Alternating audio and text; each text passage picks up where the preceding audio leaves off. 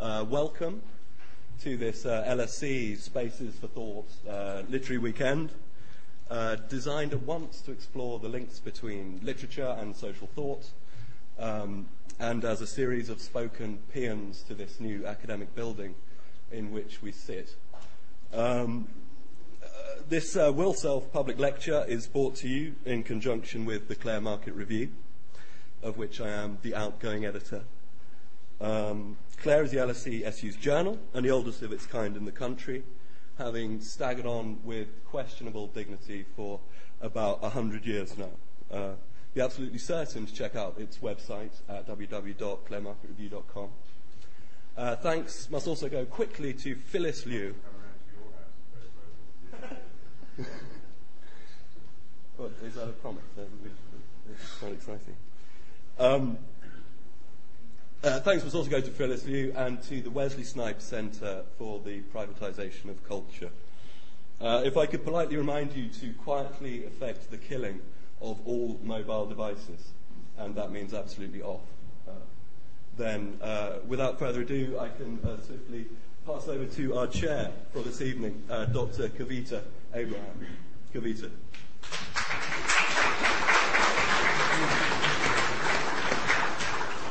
Thank you, Dan. Welcome to this very exciting, at least for me, one of the highlights of this LSE Literary Weekend. My name is Kavita Abraham, and I am an LSE Fellow, but that has absolutely no relationship to why we are here. I am here as a fan of Will Self to enjoy, with the rest of you, some of his thoughts and ideas. Just a couple of points of order before we start. The program for the day is we will try to have 45 minutes of Will speaking, perhaps reading a bit from his books, and then talking again some more. And then I know we're all keen to get as much discussion going as possible. So 3 points for the question-answer sessions. We have mics floating around. So when you would like to ask a question, if you would wait for the mic to reach you. We're also very happy to know we have many people from outside the LSE, so if you could just briefly say who you are before you ask your question. And thirdly, as a final point, on the third day of our literary weekend, if I could just request that we keep our questions to a minimum and in the tone of a question rather than a speech or a thesis which one might wish to share. Okay, so now it's just up to me to introduce our speaker for today, who is Will Self. He's an English novelist, reviewer, columnist. Although he studied at Oxford University, Will is not without links to the LSE.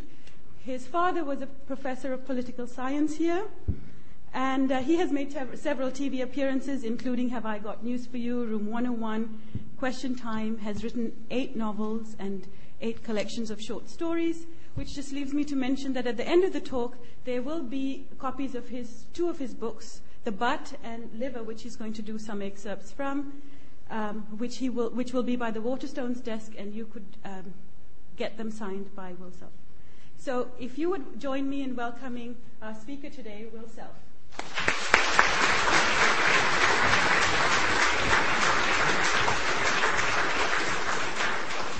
Thanks very much. If you could desist from flash photography, I would be grateful.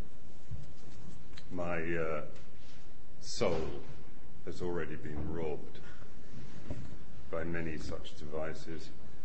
It's a pernicious aspect of the modern world that people seem to believe that photography is entirely acceptable at all times. It's a kind of pornography of modern living. You may blush. I remember being in Soho.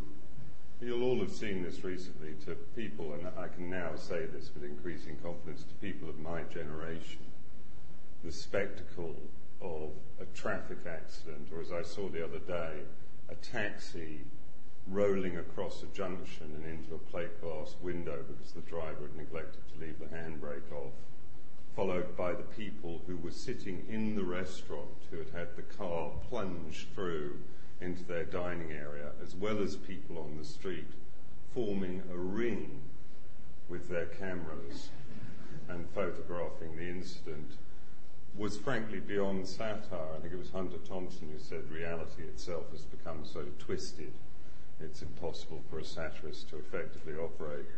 And I certainly thought that that was true in that instance.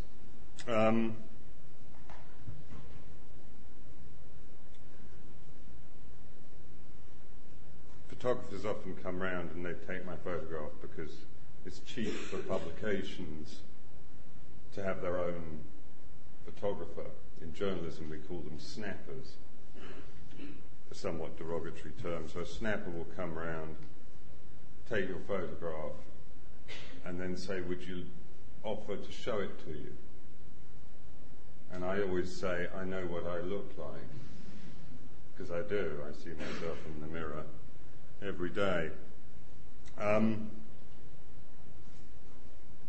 It's true, my father was a professor here, and it's always interesting for me coming to Lincoln's Inn, getting off at Holborn, walking down here, and remembering that I grew up in the Hampstead Garden suburb in North London, and one of my earliest memories of the LSE is not really a memory of the LSE, it's a memory of a kind of psychic perception of the LSE, because during the riots in '68, my father, whose office was in the chambers just around the corner from here, about 150 yards from where we're now sitting, called up my mother to say that he wouldn't be able to make it home because the porter had a heart attack during the riot and died outside his offices. So this obviously, I think it was the only death during the événement in London.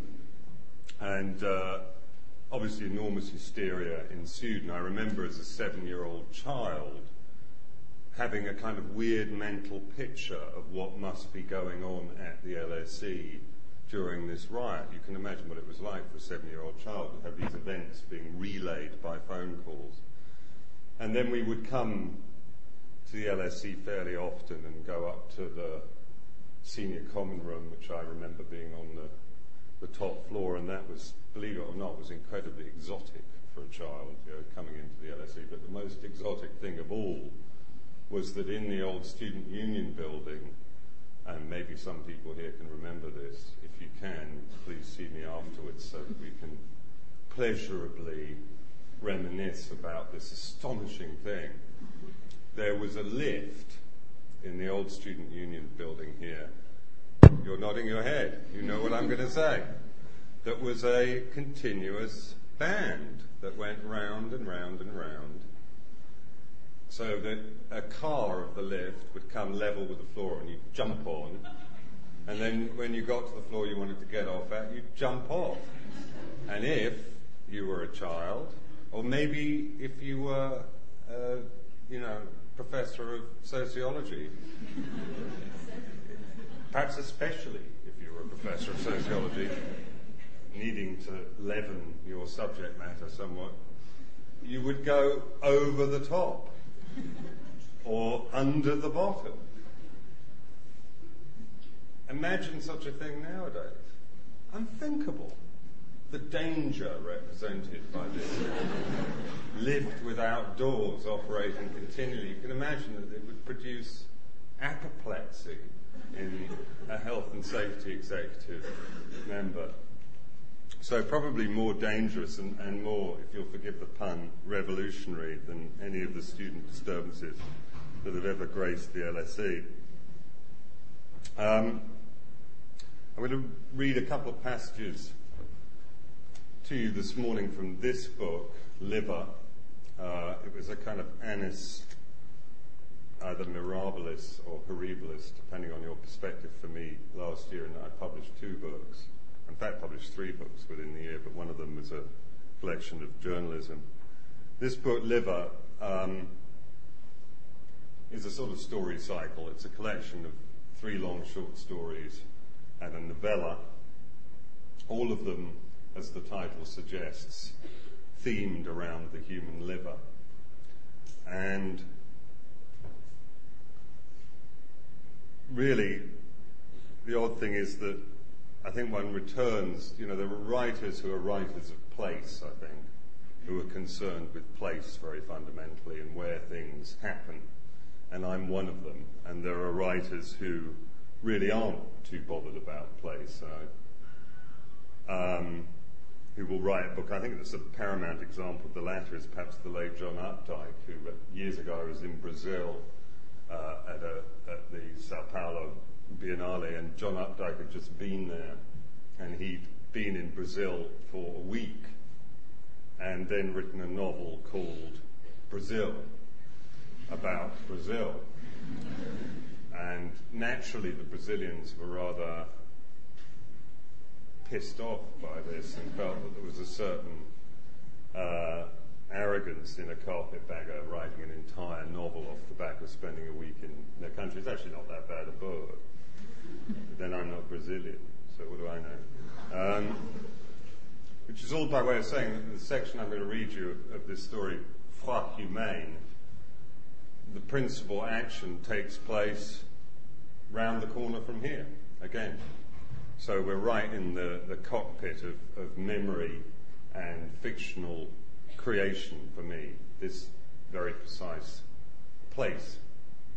And Foi Humaine is a long short story, really a short novella, set in a private members' drinking club, largely, called the Plantation Club, which is based on a club in Soho known as the Colony Room, called the Colony Room Club, which was founded in the 1940s by a woman called Muriel Belcher. Great name. Great name. And back in the day, and really up until the liberalisation of licensing laws that occurred in various staggered ways but didn't come to its full fruition until the Blair regime, you would have a private members' drinking club would exist for people who wanted to drink when the pubs shut at 2:30 in the afternoon, between then and when they reopened at 5:30. So it was a very, very specific clientele that would use an establishment of this kind, where you had to pay a membership fee and then were allowed to purchase liquor. They were called, and still are, alcoholics.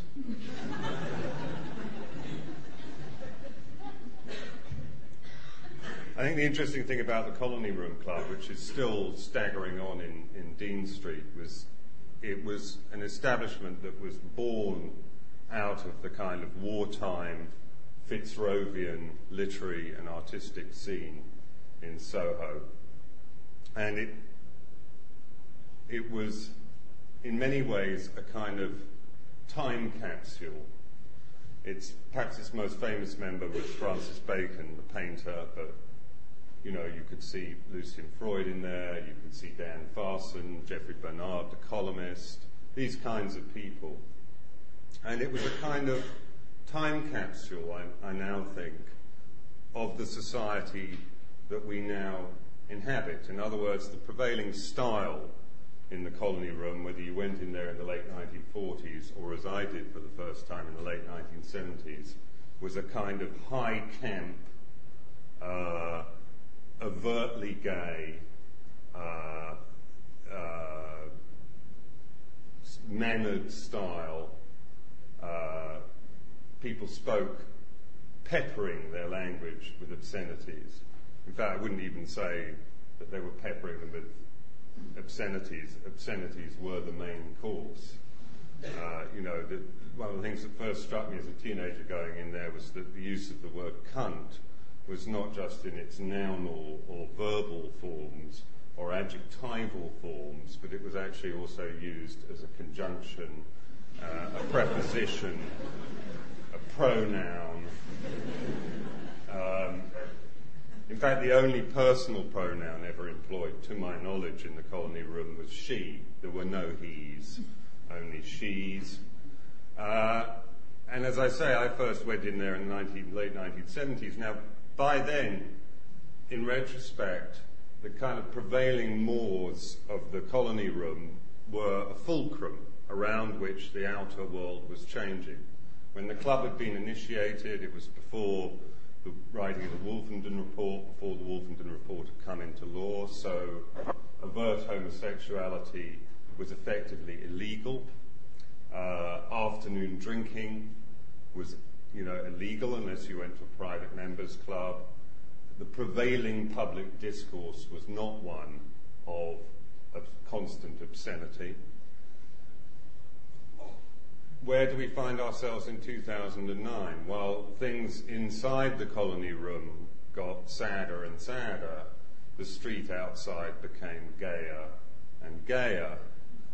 And you find yourselves in 2009 with able to buy a drink at any time of the day or night, with homosexuality being legal and obscenity being the principal form of public discourse. So you could say that again, coming back to our theme this morning of social revolution, if you like, that unlike the événement at the LSE, the colony room and its membership were the real revolutionary cell, that they carried forward the social revolution that's gripped the wider society. So I'd like to read you a section from Foi Humaine, which of course those of you who are either gastronomes or francophiles will realize means human liver.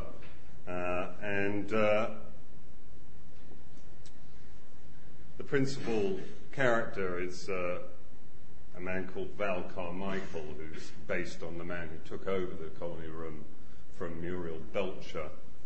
And he is involved in perpetrating a form of gavage, which is the process by which poultry farmers in the Dordogne stuff geese with grain until their livers explode and are turned into foie gras. So he's perpetrating this on his barman, but rather than using grain, he's using grain spirit, to wit vodka, which he is slowly softening up the liver of his barman, who's a character called Hilary. As will become apparent, all of the denizens of the Plantation Club in the story have nicknames of various kinds, and they are a louche crowd. And in this scene, the membership of the club are going to see a production of Endgame at the Peacock Theatre, which involves one of their number in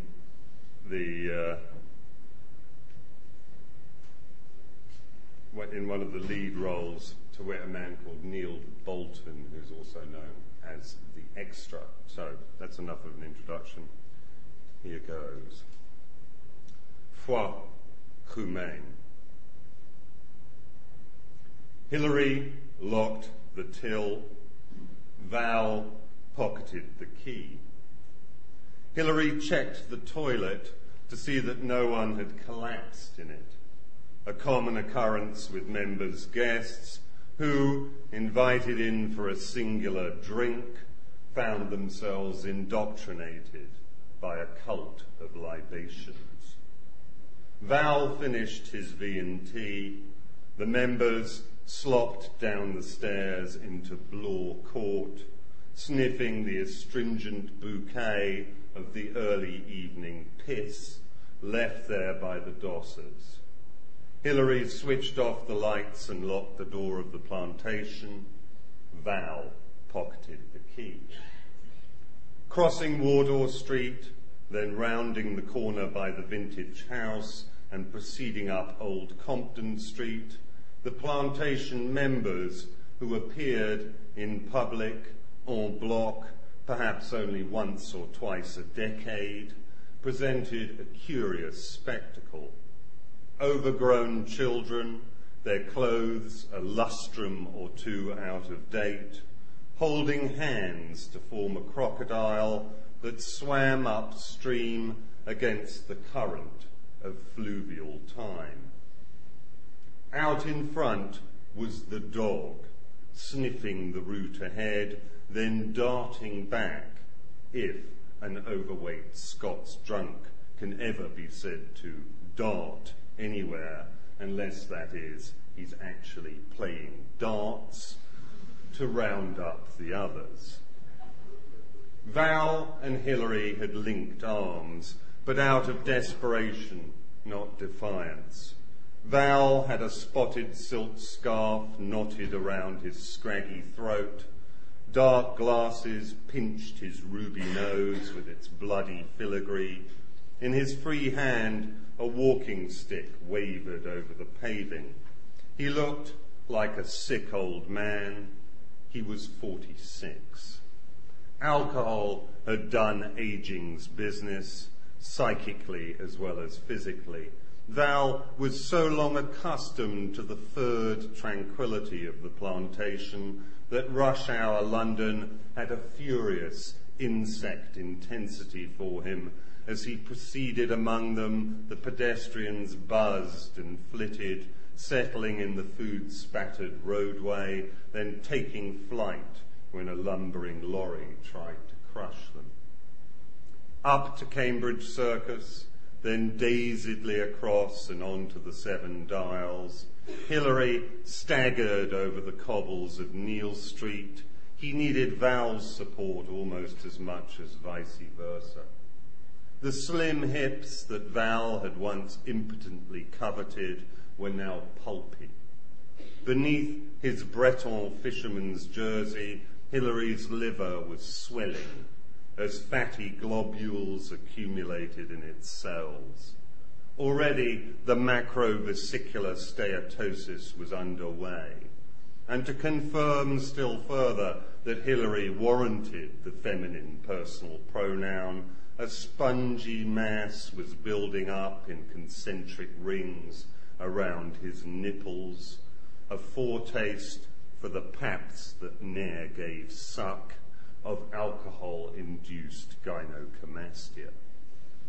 Val's clawed hand, its nails striped with the paired bands of hypoalbuminemia, dug into the soft underside of Hilary's wing.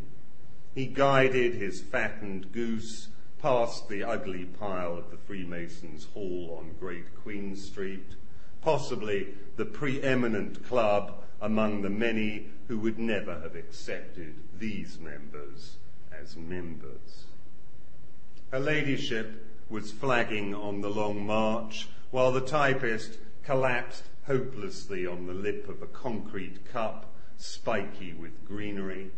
A passer-by, confused by her 2 pieces of tweed and general air of respectability, leant down to inquire if she was all right, then recoiled from her gin breath and hurried on.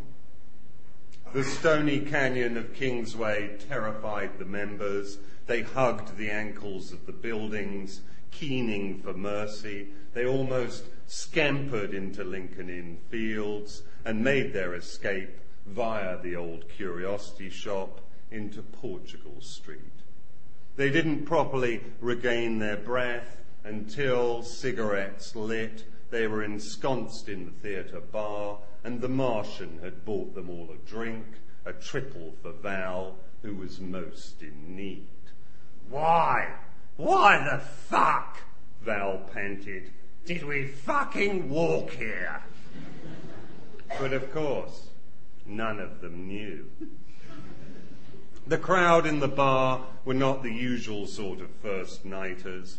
These sports-jacketed men with British Home Store's bolsters of wives had driven in from the outer burbs or even further afield, some with teenage children, others with elvers still more jellied, no more familiar with Beckett than Val Carmichael, less so, in point of fact, because he had once met the playwright with Truget the painter. What's he like? The extra had asked. Her, Val replied. Total cunt. These punters had come to see Terry Pearce, the fresh-faced and rubber-legged star of the hugely popular peak-time sitcom Baloo's Den, in which he played an accident-prone young scoutmaster. Backstage, Pierce had been appalled by the state that Bolton had arrived in. The extra chromed off the distempered walls and nutted the safety lights wire basketry. However, after applying to an attentive stagehand for medicinal cocaine, the actor, who was to be the very embodiment of Beckett's joyful pessimism, did indeed achieve a kind of joyful pessimism. "Terry, darling," he slurred, propped in the doorway of his co-star's dressing room. "Don't worry about nothing, sweetie. All I gotta fucking do is sit there, babes. It's you gotta do the work."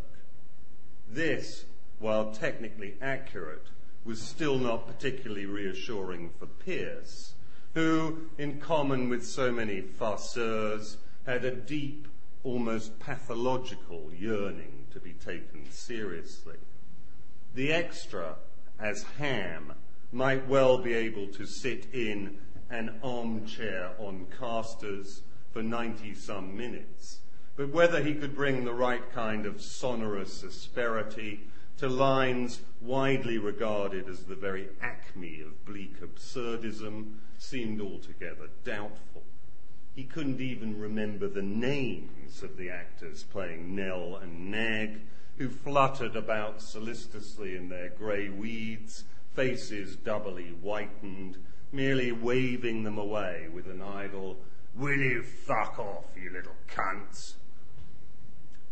Bare interior, grey light, left and right back, high up, 2 small windows, curtains drawn.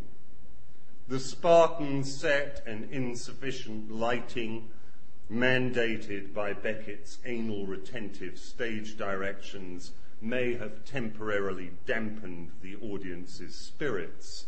They were, after all, anticipating an evening rich with belly laughs. But the entrance of their hero and his funambulist compliance to those self-same directions soon ignited outbreaks of giggling, especially among the teenagers. Goes and stands under window left, stiff, staggering walk. He turns and looks at window right. He goes and stands under window right. He looks up at window right. He turns and looks at window left. He goes out, comes back immediately with a small stepladder. With each wobbly revolution and spring-heeled gyration, Terry Pierce called forth gales of laughter. Then, when he eventually closed in on the shapeless form centre stage and whipped away the sheet shrouding it to reveal Bolton in a dressing gown, stiff toque on his head, blood-stained handkerchief covering his features, the merriment faltered.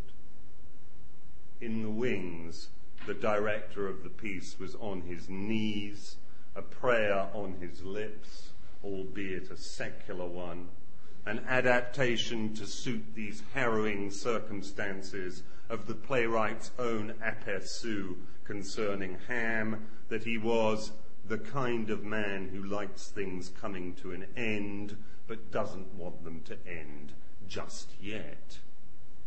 Midway back in the stalls, strung out along the best seats in the house, sat the membership of the plantation. They had already attracted whispery opprobrium in the bar as they sucked up booze, spurted out smoke, and cratered the haze with their cunts. Now, in the blacked-out auditorium, their purse-lipped critics discovered that the plantation members not only looked off, they smelt it too. Very red face, black glasses. Handkerchief removed, a reversal began the very instant the extra spoke Ham's first line. "Me," he yawns, "to play." The extra hadn't needed much make-up at all to conform with Beckett's instruction that Ham have a very red face, and while he may have been drunk, he was still an old trooper. He remembered his lines and gave them a slushy, sibilant delivery that sent out small puffs of spume, clearly visible in the footlights. Bolton's fellow members, who, while possessing little culture themselves, nonetheless knew perfectly well how to be snobbish about it, were appalled by the levity with which their country cousins were responding to the crepuscular vision of the great dramatist. They tut-tutted, and the poof even poked the 11-year-old boy sitting next to him and hissed, "Shut up, you little prick!" But then the Hicks became transfixed by the extra's ham. He may have remained seated, but his performance was definitely a high-wire act. The unutterable pathos of the human condition, as revealed by the desperate, halting exchanges between Bolton, Ham, and Pierce, Clove, fell heavily on them, a mighty weight crushing their bourgeois complacency. The mums and dads ceased chuckling, the teenagers stopped tittering, the smaller kids struggled on with their giggles for a few more minutes, but soon, flummoxed by the weirdness of it all, they too shut up and lapsed into that state of shocked boredom that Theodore Adorno characterized, vide Endgame, as the gerontocracy of late capitalism. However, very red face, black glasses, Ham calling upon the dogged, hapless, slavish Clove to poison himself, Ham static and less wheeled, self-obsessed and less rebarbative, Nell and Nag in their bins, the whitened after-images of human affection, condemned forever to an atemporal realm in which they acted out and acted out and acted out the pathetic dependency they called love. Very red face, black glasses. It didn't need Ken Tynan, the only individual who had known both mise-en-scène intimately, to recognise that this setup was uncannily like the daily psychodrama in the Plantation Club, nor to grasp that Ham, as portrayed by the extra, bore close comparison with Val Carmichael himself. By the time Bolton reached the line, "Do you not think this has gone on long enough?"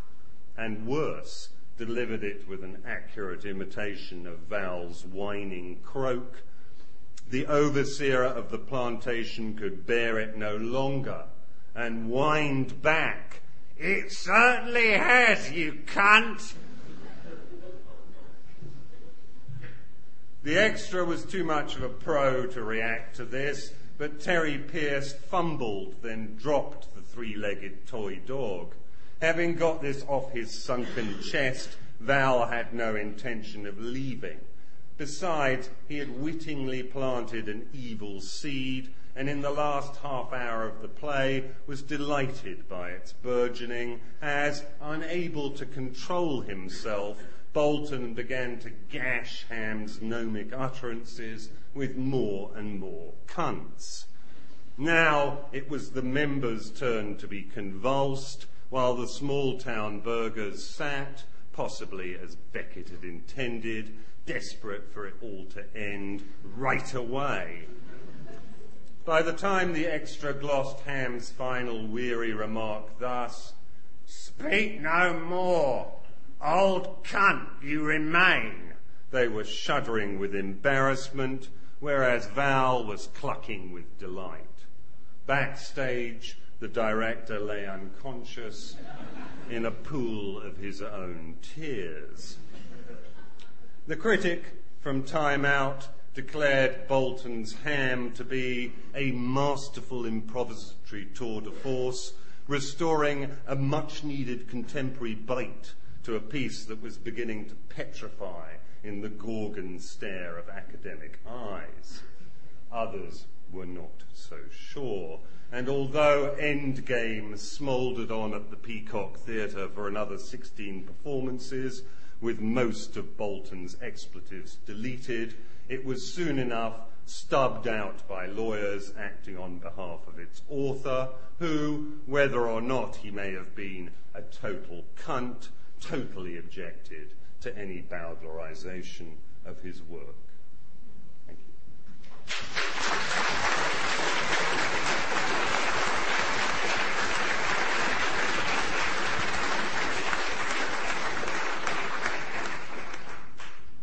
So that's the Peacock Theatre around the corner from here. And now we can get out of London, which is always a relief, frankly. William Burroughs says, London drags on me like a sea anchor. And I know what it means sometimes, I know what it meant. The main piece in this book is called Leberknödel, which is Schweizerdeutsch, Swiss German for liver dumpling. And it's a story about a woman called Joyce Beddoes. She's a retired NHS administrator in her early 70s. She's a widow, her husband Derry having died a few years previously. And she has contracted cancer of the liver. She has one daughter, Isabel, who's in her 30s and who spends rather too much time in the plantation club. And Joyce feels she can't rely on her daughter. It's a troubled relationship. The daughter may or may not be an alcoholic. And given a lifetime of seeing how the NHS operates and how doctors operate, Joyce is sceptical about the possibility of having a good death in Birmingham and decides to go to Zurich to be euthanized. And I mean, we can talk about this if you're inclined later on, but I was very, obviously, assisted suicide has been an issue that has been very much on the agenda for quite a while, and it seemed to me that it was really one of the most significant moral and ethical issues that our society confronted. And I was very surprised that nobody, to my knowledge, had really dealt with it in fiction. So I was interested to try and approach it as a fiction writer, because I think that that's a way of sometimes finding out more about something. So we're going to pick Joyce and her daughter up. They're staying in a hotel called the Widder in Zurich, and this is the morning that is appointed for Joyce's suicide.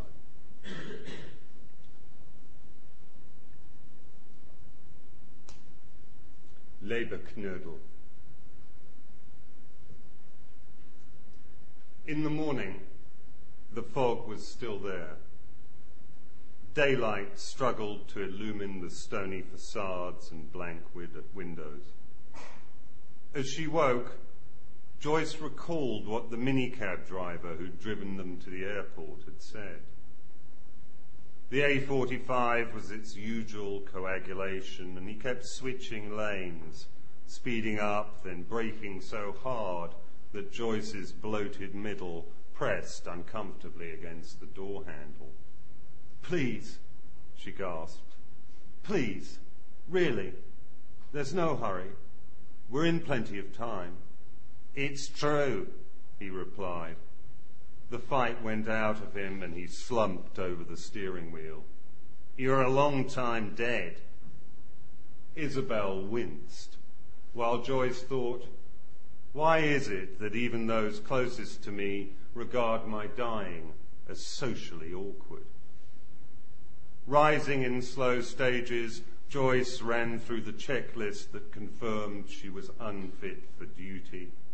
The banging headache and the wire in her urethra, the painful numbness of fingers and toes, the cruel blockage in her esophagus, and the malevolent gravity of her internal organs. She limped to the bathroom and pulled the cord. The woman in the mirror, with her sparse skull cap of grey-white hair, looked like Death's mother. Not long after she'd been diagnosed, while she was undergoing the useless chemo and radio, Joyce had begun marvelling at this aspect of her illness.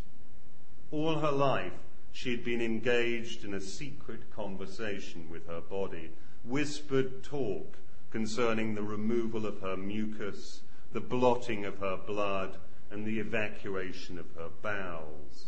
Consultations regarding the squeezing of her blackheads and the plucking of her hairs.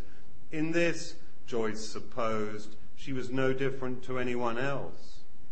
But now this chit-chat had been shouted down. Joyce's body had revolted. The respectable working-class liver cells had gone berserk, smashing the chemical refinery they laboured in, then charging down the bloody boulevards to carry their fervour to gallbladder, bowel, and lungs. They would not stop until they had toppled the sovereignty of consciousness itself and replaced it with their own screaming masses of cancerous tissue.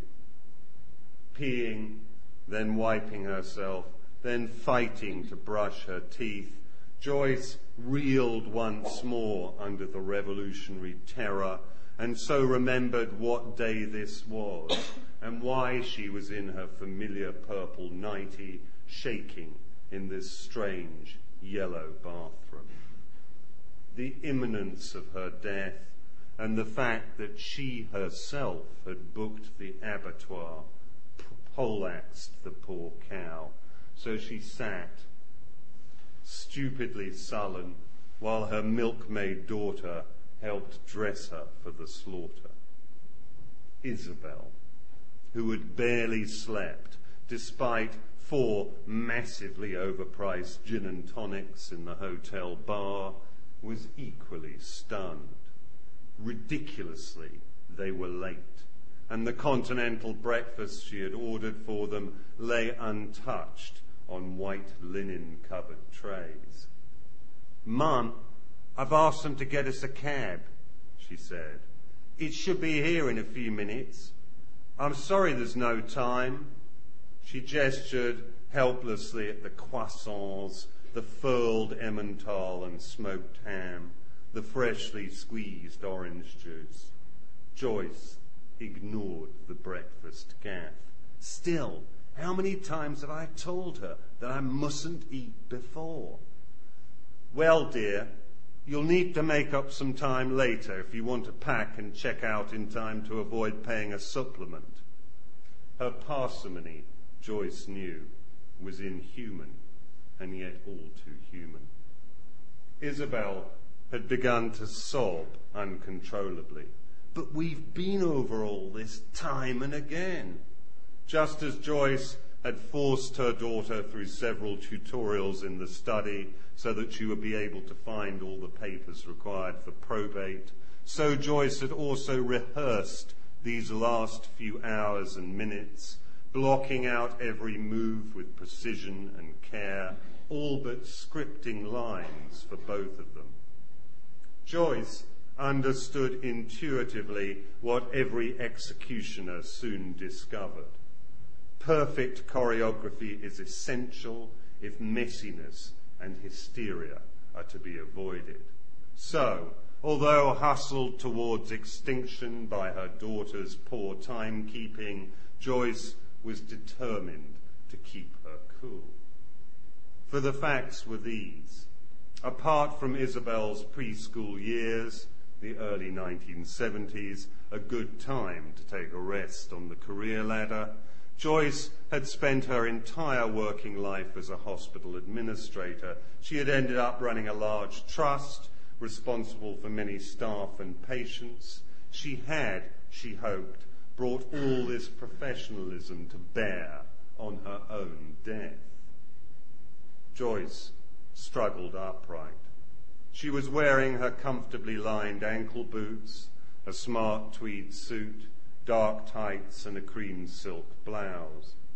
The emerald brooch Derry had given her on their 20th wedding anniversary was pinned to her lapel. She hadn't troubled with an incontinence pad. There's nothing left now. Her mouth was fearfully dry. They had said no liquids or solids before arriving at 84 Gertrudstrasse, but that can't possibly include polos, can it? Joyce fingered out one of the small white rings and slid it between her chapped lips. Then, as they moved to the lift, she worked it with her tongue, savouring the dissolution of its minty wash. Around her was the lift clunk and then the lobby chill.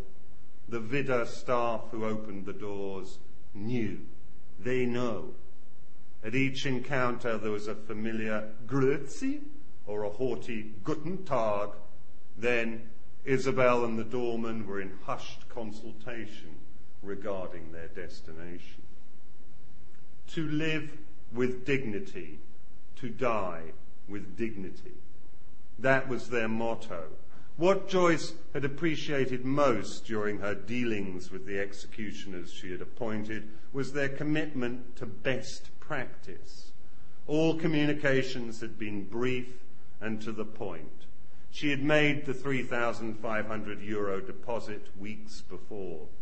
The doctor's prescription for 25 grams of natrium phenobarbital, together with his attendance and that of the suicide assistants, had been briskly and competently organised. Joyce chided herself. For had she not loved and been loved? Had she not run, swum and smelt? She might not have had all that she'd wanted, but there had been all that she'd needed. But then there was Isabel, unmade up, her handbag a gaping straw basket in which the disorder of her life, multiple packets of chewing gum, cigarettes and nicotine lozenges, loose change, dumb trinkets, was on view for all to see.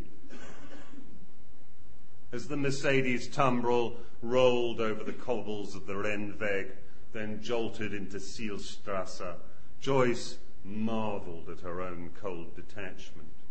Isabel, and all her disordered passions, her drinking, and no doubt her drug-taking, her queer boyfriends and unpaid debts, was an administrative problem that Joyce had been unable to shift to her out tray before she died.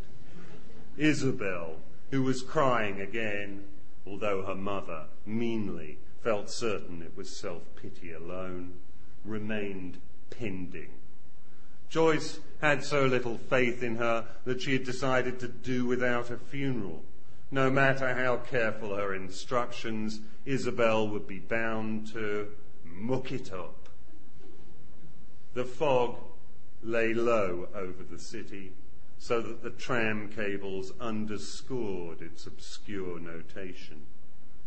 Joyce had read in the tourist guide that the Zurichers enjoyed the best quality of life in the world. They didn't look as if they were enjoying it much this morning. These black-clad revenants hurrying through the grey. Nevertheless, the cleanliness of the streets, the orderliness of the populace, the efficiency of the infrastructure. You are never more than 100 metres from the nearest bus, tram or train stop, were there for all to see.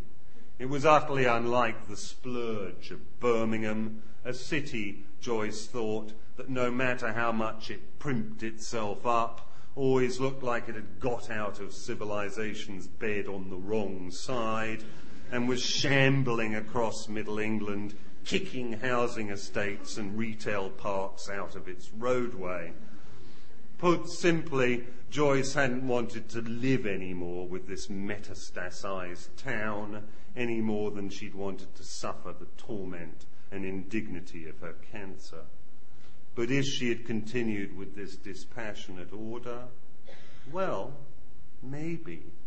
However, such speculations were massively beside the point, far too late, because they had turned into Gertrudstrasse, a street of forgettable 5-story apartment blocks, and the cab was now halting in front of the dullest, a pedestrian exercise in the ruling of straight lines, which wouldn't have looked out of place in the bull ring. At every step of the procedure, it is, how you say, best practice as well as our legal responsibility to remind you of exactly what you are doing. Do you understand? Yes. This liquid is an antiemetic. It is necessary for you to drink all of it, yes, and also to eat as many of the chocolates as you can. Otherwise you may, how you say, vomit? Exactly so. Vomit the phenobarbital. Unfortunately, with this particular drug, you must take a lot. Yes? Dr. Hull's accent was slight, and his English of good cloth stretched over German syntax. He appeared unremarkable, the kind of vaguely rotund man in his late 50s, his brownish-grey hair shaded in above his neat ears, his charcoal-grey suit jacket pushed apart by his paunch, that could be encountered in any side office anywhere in the developed world. His medicalization was effected by gold-rimmed bifocals and a small gold caduceus lapel badge. But this wasn't an office. It was a one-bedroom flat on the 4th floor of a Zurich apartment block, and while everything had been done to make it seem, if not lived in, at any rate livable, the air-freshened atmosphere remained determinedly commercial. It was, Joyce thought, the workplace of an osteopath, a New Age healer, or perhaps, although she had never seen such a thing, the better kind of prostitute. The walls were papered pale yellow, the curtains were blue chiffon. Through an open door, she could see a small bedroom. An alpine landscape hung over the bed, which was single, with a thick mattress and a green coverlet. The three of them were sitting at a round table upon which stood a fresh candle, a garland of dried flowers at its base. The legal papers were spread out on the blue and white check tablecloth. Beside the official registration of her birth sat a camcorder, inside of which a tiny Joyce, trapped for all eternity, was saying, "I wish it to be known that my death has been entirely voluntary and that I was subject to no pressure or duress by anyone. True und Glauben." That, she knew, was the Swisses' conception of themselves. Every contract was entered into with full faith and the required credit. To go over the small print was to impugn the other party's character. Anyway, she had read the papers already.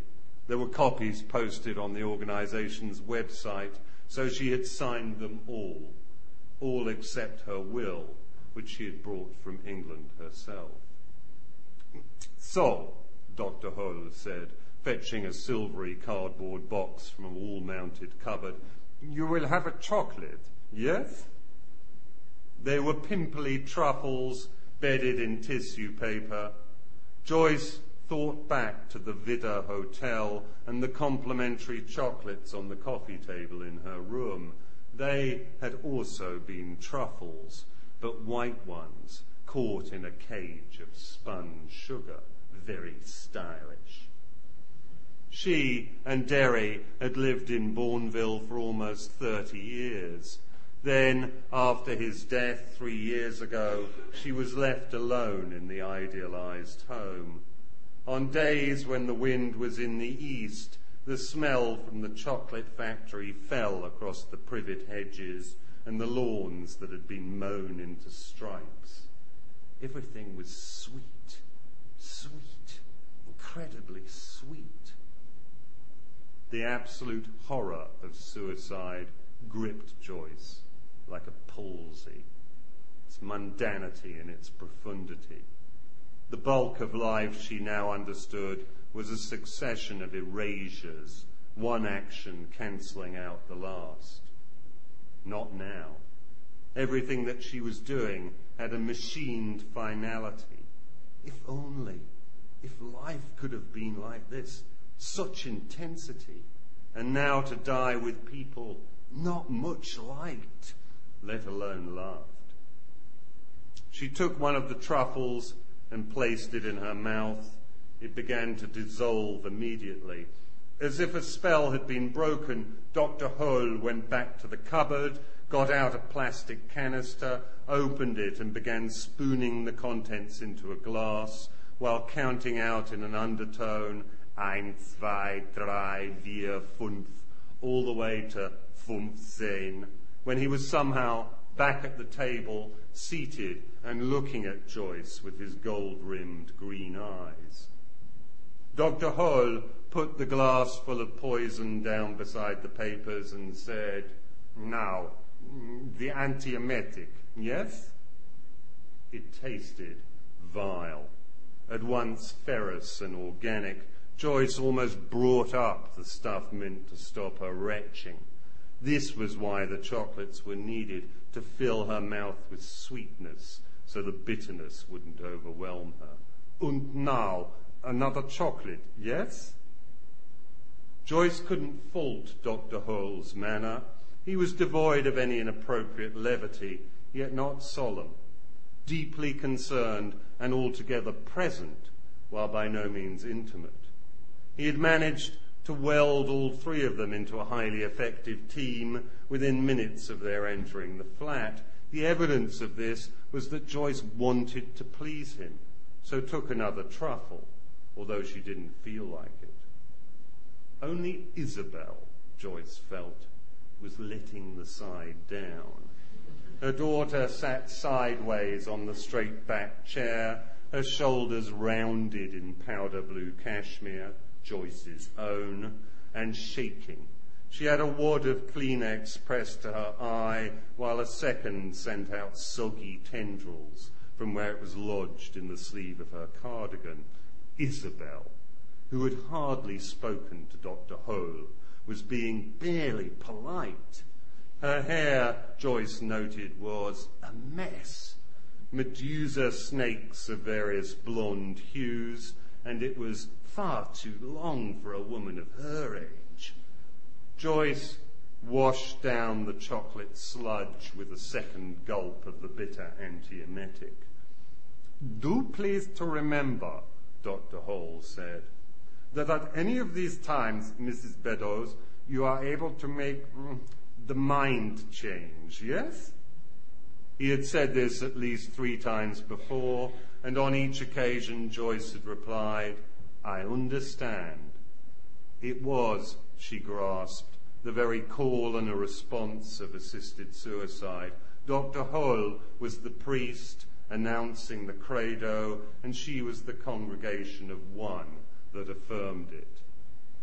Then, suddenly, the antiemetic was all gone, and there were only 3 truffles left in the box.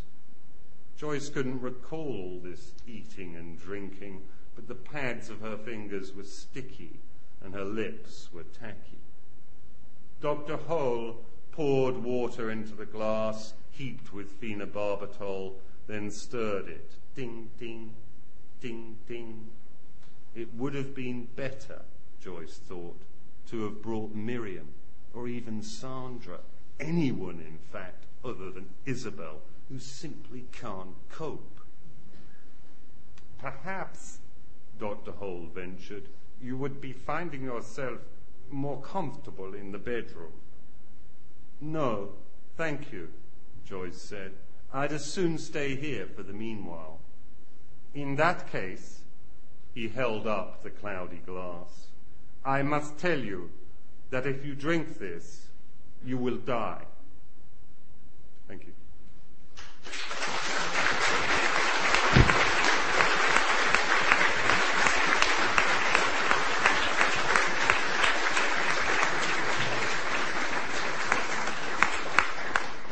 I'm very happy to take any questions that you may have, either concerning what I've read to you this morning, my literary oeuvre in general, literature in its widest sense, from Katie Price to Gargantua and Pantagruel. Actually, they're very similar. Politics, which I write on. Or you can ask me puerile and prurient questions, such as you wouldn't dream of asking your closest friends. Whatever you please, anything. There's a lady there. If you could wait for the mic to come to you. Hi, my name's Anne Bone. First of all, I'd like to thank you for bringing back happy memories of the lift, which was, of course, a Pater Noster lift, which is Our Father as you go up, and of the colony room, and Ida, and all the rest. Anyway, what I was going to ask was, given that there wouldn't be very many who survived to tell the tale of your last story, how you researched this assisted suicide subject. Well, without wishing to give much of the plot away, I can tell you that scene takes place very near the beginning of the novella. Obviously, I've read about it. There are accounts by people who've accompanied people to Dignitas, which obviously Dr. Hole's organisation is based on. So there are kind of second-person accounts of it, if not first-person accounts. But I think, for me, one of the interesting things about writing fiction and about trying to achieve the quiddity of an experience is that one's tendency is really to under rather than over-research, because if you over-research, you all know those books you read, works ostensibly of fiction, where you can tell that the writer has tried to shoehorn in details that she or he has spent hours slavishly acquiring and then doesn't want to lose. So it has a kind of clotted feel in that way. And I just don't think you tend to approach the psychological reality of something unless you kind of let go and allow yourself, as an actor does in the method, to enter a character in that way. So hopefully So the chocolates and that whole procedure is how it is. Well, again, it's a while since I read up on it, but I do recall that I think some of the circumstantial facts are definitely right, yes. I think there's somebody halfway down there. There you go. Hello, I'm Rua Bougie, I'm an alumna. I wonder if you have a view on what seems to be a kind of a polarisation of the dying experience, where on one hand, or in some cultures, it's quite a taboo and unspoken subject and shied away from, and in another, it's almost becoming pornographic in its visibility of very public figures dying, public outpourings of grief, people filming their dying moments and broadcasting those on television. And whether you just had any view on kind of cultural differences. Well, I think that I think that apparent dichotomy isn't the right one. In other words, I think it's exactly the same cultures who, in reality, shy away from the reality of death, who also create a pornography of death. So I think that what's happening at the moment with Jade, what happened with the film of the man with Alzheimer's dying, what happens with these cases of people, in my view, to a certain extent, legitimately bringing lawsuits in order to try and effect assisted suicide in the UK, all of which could be said to be a sort of odd pornography of death. I think that's intimately connected. We are the society who can't cope with dying, and what I mean by that is we can't cope with it within an ordinary social context. We can't cope with it within the family. We can't cope with it. You only have to go back 100 years, maybe 150 years, to a point at which the vast majority of people would die at home. The body would be lain out at home. The family would be there. You can read many, many accounts of, children seeing their relatives, seeing their parents or their grandparents dead in the house for 2 or 3 days. So actually ours is the society that has almost 100% medicalized the experience of death. I mean, it's an astonishing statistic that 90% of the money spent on medical care in the average Briton's life is in the last 6 weeks of that life. So, I always think that all of the arguments about the NHS could really be arguments, the Secretary of State for Health could really be called the Secretary of State for Death, because that's what it's about. And there is an enormous, and I think quite submerged preoccupation with not looking at that and not looking at the reality of it. And the flip side of it is the pornography of death. There is no... Now, whether or not you want to relate that to the fact that we're a highly secular society is up to you, but my hunch is that the two are intimately connected. There's a gentleman there. Thank you, sir. My name is Paul Robinson, and I'm just very interested to hear if you could say a few words on how you evolve the fact into fiction and what drives you to write fiction, perhaps from fact, and when do you desist from turning fact into fiction? Thank you. Okay. By fiction, I don't mean fiction, because one learns from your fiction. Thank you. Sorry, by fiction you don't mean... I mean pure fiction in a non-belief sense, but something that one can learn from. One learns from your fiction, for example. Okay. Well, I don't think... I'm not what's commonly thought of as a naturalistic writer.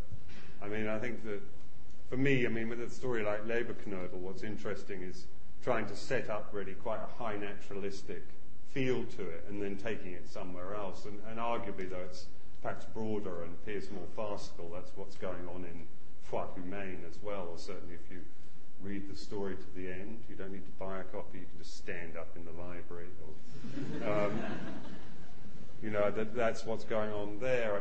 I'm not really interested. There's a sort of fetish in our culture around what I regard essentially as romantic clay of one kind or another. People do write an awful lot of novels that are simply their life or somebody else's life with name changes. And that doesn't really interest me, though it's considered a very high art form for some reason. I don't really know why. And nor am I interested in trying to create a perception of what I call commonplace reality. In other words, those things that we all agree on, like this lectern is here and we're sitting in the LSE. There's a fiction that seems to me concerned with confirmation of fact, reassurance around fact. I've never had that idea. My philosophy of what's involved in creating fictional worlds is quite different from that. So the way in which I assimilate commonplace fact into the kind of fiction I write, I think, is somewhat different to the way a naturalistic writer goes about it. And I think that there's two... I'm usually in my fiction trying to make people lend credence to ideas that commonplace fact tends to be dismissive of or to push to the sides in one way or another.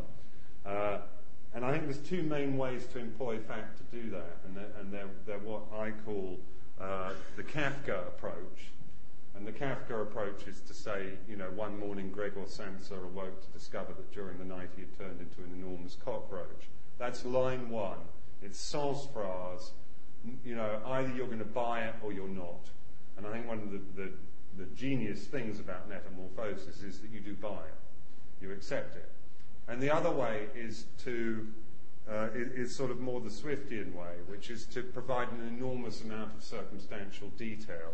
In something like Gulliver's Travels, there's many, many pages of rather intimate description of what it would be like to be a surgeon on 18th century sailing vessels before you actually get to Lilliput. And I've employed both in my time. But that's my ostensible use of fact. I'm not interested in fact in order as a touchstone, as a shared experience in that way. I'm interested in it really in quite a manipulative way. Does that help at all?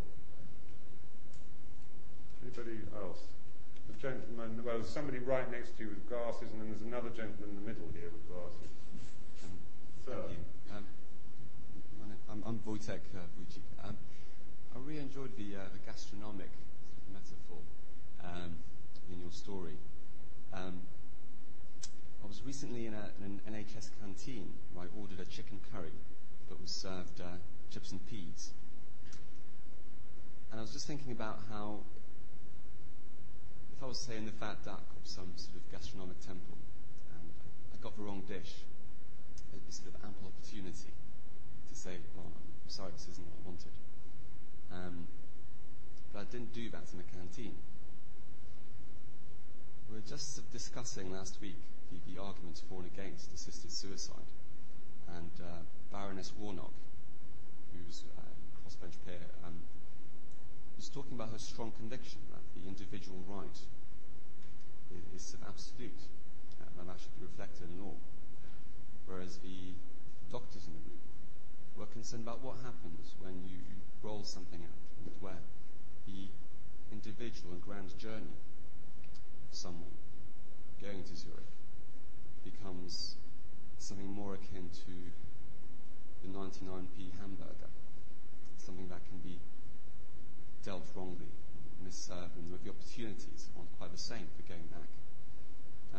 I was just wondering to what extent, in writing this piece, you reflected upon or had thoughts about whether there should be a corresponding change in legislation and what the corollaries of such a law being passed might be. Okay, well, somebody has to ask that, I suppose, and it was you on this occasion. I think it's an interesting one, clearly, or I wouldn't have bothered to engage with the novella. Though I think,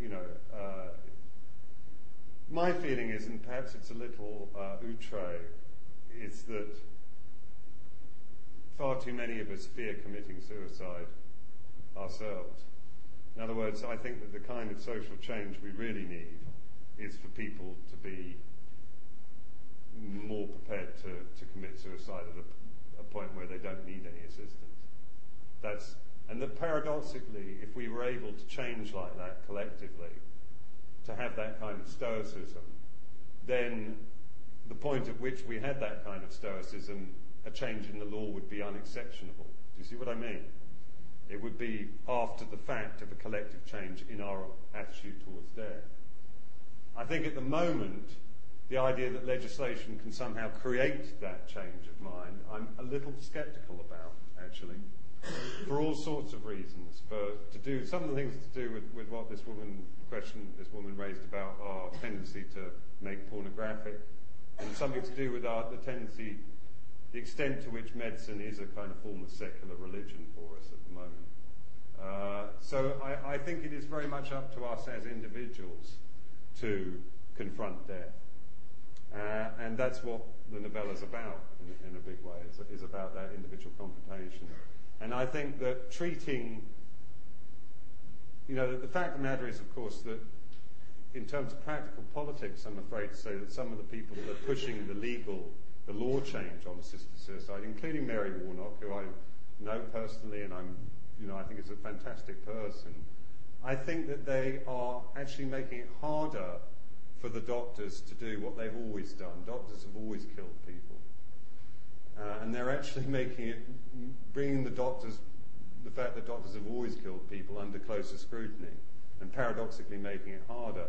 And the odd thing is, I think the doctors who have always killed people are probably, many of them, apart from the Harold Shipmans of this world, at the better end of the medical profession in terms of their grasp on these ethical issues. So I think, we're in danger of being hoisted by our own petard with a legal change. In other words, legal change tends to play to the medicalisation of death rather than to move us away from it into a closer and more socially integrated and more realistic relationship with our own extinction. So that's my view. Oh yes, the gentleman here in the middle. Thank you. You've written fiction about people who have emerged after their deaths in various parts of North London. I was wondering what are your views on what happens after death, any sort of afterlife? Well, my hunch is that personal immortality seems kind of frankly preposterous. But of course, I come out of a very secular place, so it's no surprise. I really allow myself the luxury of doubt on that one. I mean, quite clearly nobody knows. I mean, and if I were to stand here and say, actually, I do know, I think you could be forgiven for saying that I was rather overreaching my remit as a writer of fiction. But quite clearly, given the extent to which I do deal with it fictionally, I regard it as, one of the most, not so much the fact or non-fact of it as one of the most important things, as the fact that we are drawn to think about it ineluctably as being one of the most important things that adumbrates existence and life. I've thought about it a great deal, and I veer between. I wrote the novel How the Dead Live because I was fascinated with the idea of what it would be like for a Western secular materialist if she were to die and discover that Tibetan Buddhists had it right. That she were to die and to enter the bardo. I thought that was a fascinating idea. And I certainly think in terms of theories of the afterlife that Tibetan and Mahayana Buddhism generally has in many ways the most psychologically credible picture of what some form of afterlife might be like. I find the kind of monotheistic views of what happens after death to be a bit CGI and a bit kind of... And also, one thinks, I was reading it again the other day, it's already come up, one thinks of Swift's Strollbolgs in Laputa, and the idea of personal immortality, if you really think about it, is absolutely terrifying. And if you aren't familiar with the Strollbolgs, I urge you to go and get a copy of Gulliver's Travels, because I think Swift nailed the idea of how dreadful personal immortality would be very, very early on. So now clearly it fascinates me, but I don't know. Anybody else? Somebody over here. There's a woman halfway back here, because I feel this left wing has been neglected as it has for 30 years. Hi, my name's Sue, and I work in the NHS, and I'm a psychologist setting up a new service for people who are dying and will die. And really interestingly, we're unable to find a name for ourselves. And my first question is, have you got any interesting reasons why that would be? And secondly, do you have any good ideas of what we could call ourselves? So hang on to the microphone for a second. This is a service intended to, it's a sort of the psychological side of palliative care. It's all come from a new government strategy, the end-of-life care strategy. Right, end-of-life care strategy. I know. And I work in Tower Hamlets. That came straight from the Department of Euphemism. I know. And it's in Tower Hamlets I work. Mm-hmm. And it's interesting, yeah. Well, I'm sure you're right. The end-of-life care strategy says it all, doesn't it, about why you're having difficulties coming up with a name. I think it just sort of is emblematic of what we've been talking about today. And,